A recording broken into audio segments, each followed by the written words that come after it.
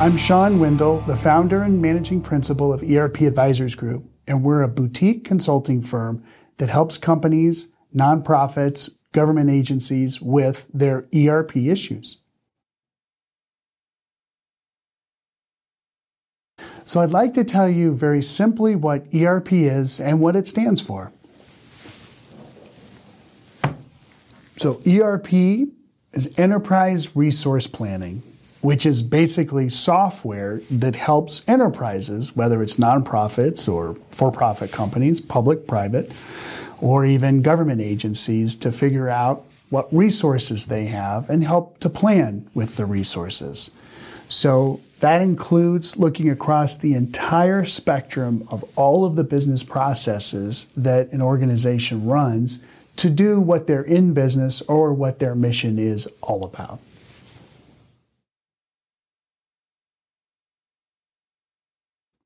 So I'd like to tell you how an organization uses an ERP.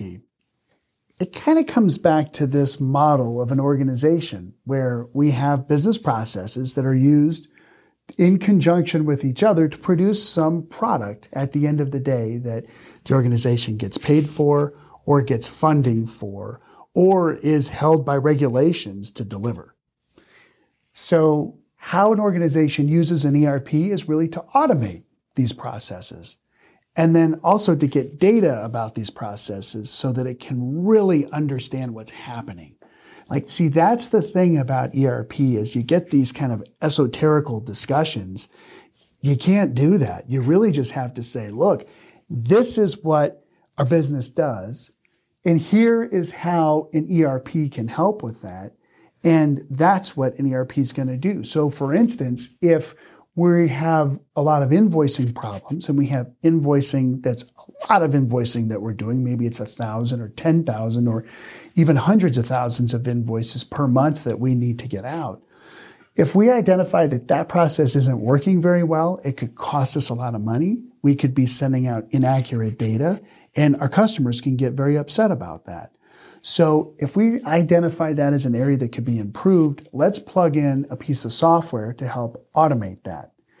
And then we can look across the other parts of the business and do the same thing to say, man, it's taken us forever to pay our vendors because we have all these invoices that go throughout the whole organization and we don't know where they're at to even approve them. Let's automate that process.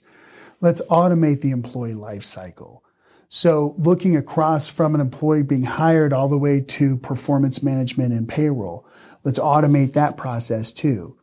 Now where the ERP really comes in, and this is really the elegance and the simplicity of it, and that's it, is we want to automate this process, that process, that process. Now let's get software to do that. And it would be great if we could get one app that could do all of it, because then we'd have one throat to choke if there's a problem. We don't have data problems because one system says a customer is different than another system. So if we can get one app to do that, that's what our goal is. That's what we're really trying to shoot for. So ERP Advisor has changed this concept of ERP being one big master system, and it's more of a philosophical approach to how we help an organization to fill its pain points and risk areas to get those solved, as well as bring data and process automation across the entire business.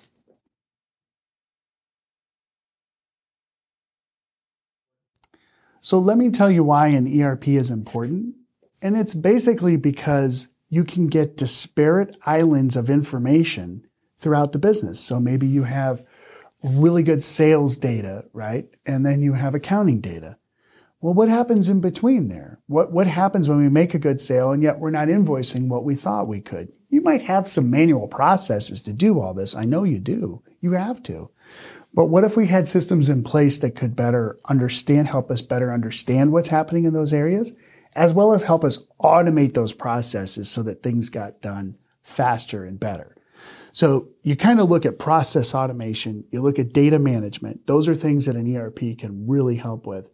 But then if you look across doing this whole concept of ERP as a philosophy, not as a software solution, but as a philosophy, and that's baked into ERP Advisors Group's methodology, as we look across the entire business to say, where can software be plugged in here to give you the ability to really understand what's happening in all these different facets of your organization where you didn't before. Without that, you're kind of flying blind.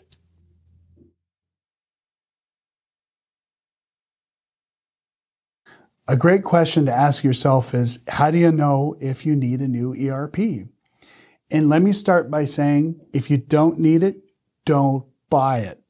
It's very complex. It's very risky, very expensive. And if you're not going to get benefit from it, don't do it. No matter what people, salespeople especially, will say, you've got to be certain. So how can you be certain on if you need a new ERP? I'm going to show you a trick, and it's really this simple. Draw a map like this for your business. It can even be higher level if you want to, or put together a map like this for your nonprofit.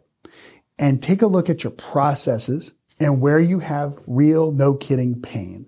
So if in inventory, you don't understand what's happening with your inventory locations, your warehouses, chances are that maybe you had a smaller inventory or warehouse at some point. Your inventory just amount was smaller, then you grew and got bigger, and you have more warehouses and more branches and more locations. And now all of a sudden you have 20, 30, 40, 100, hundreds of locations, and you're not sure what's in those different areas. Now you probably have some software that manages it, but maybe that's not accurate. Maybe it's hard for your warehouse people to use.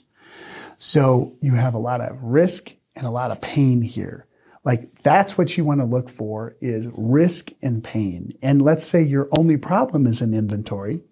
Well, maybe you can get a new inventory system only, and you don't need to replace the whole thing.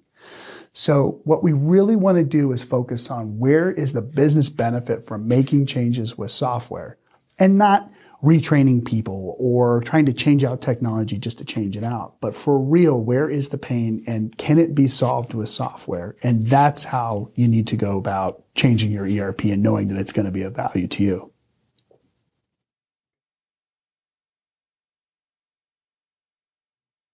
Here's what you need to know if you're selecting a new ERP. First thing is, don't do it unless you have to. And I really mean that. These are complex processes. They're costly, they're risky. There's a lot of change that goes out throughout the organization. So just make sure you really need it.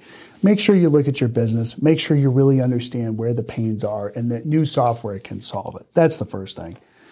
Then when you start getting into your selection process, you drive the process. Don't let the software salespeople do it.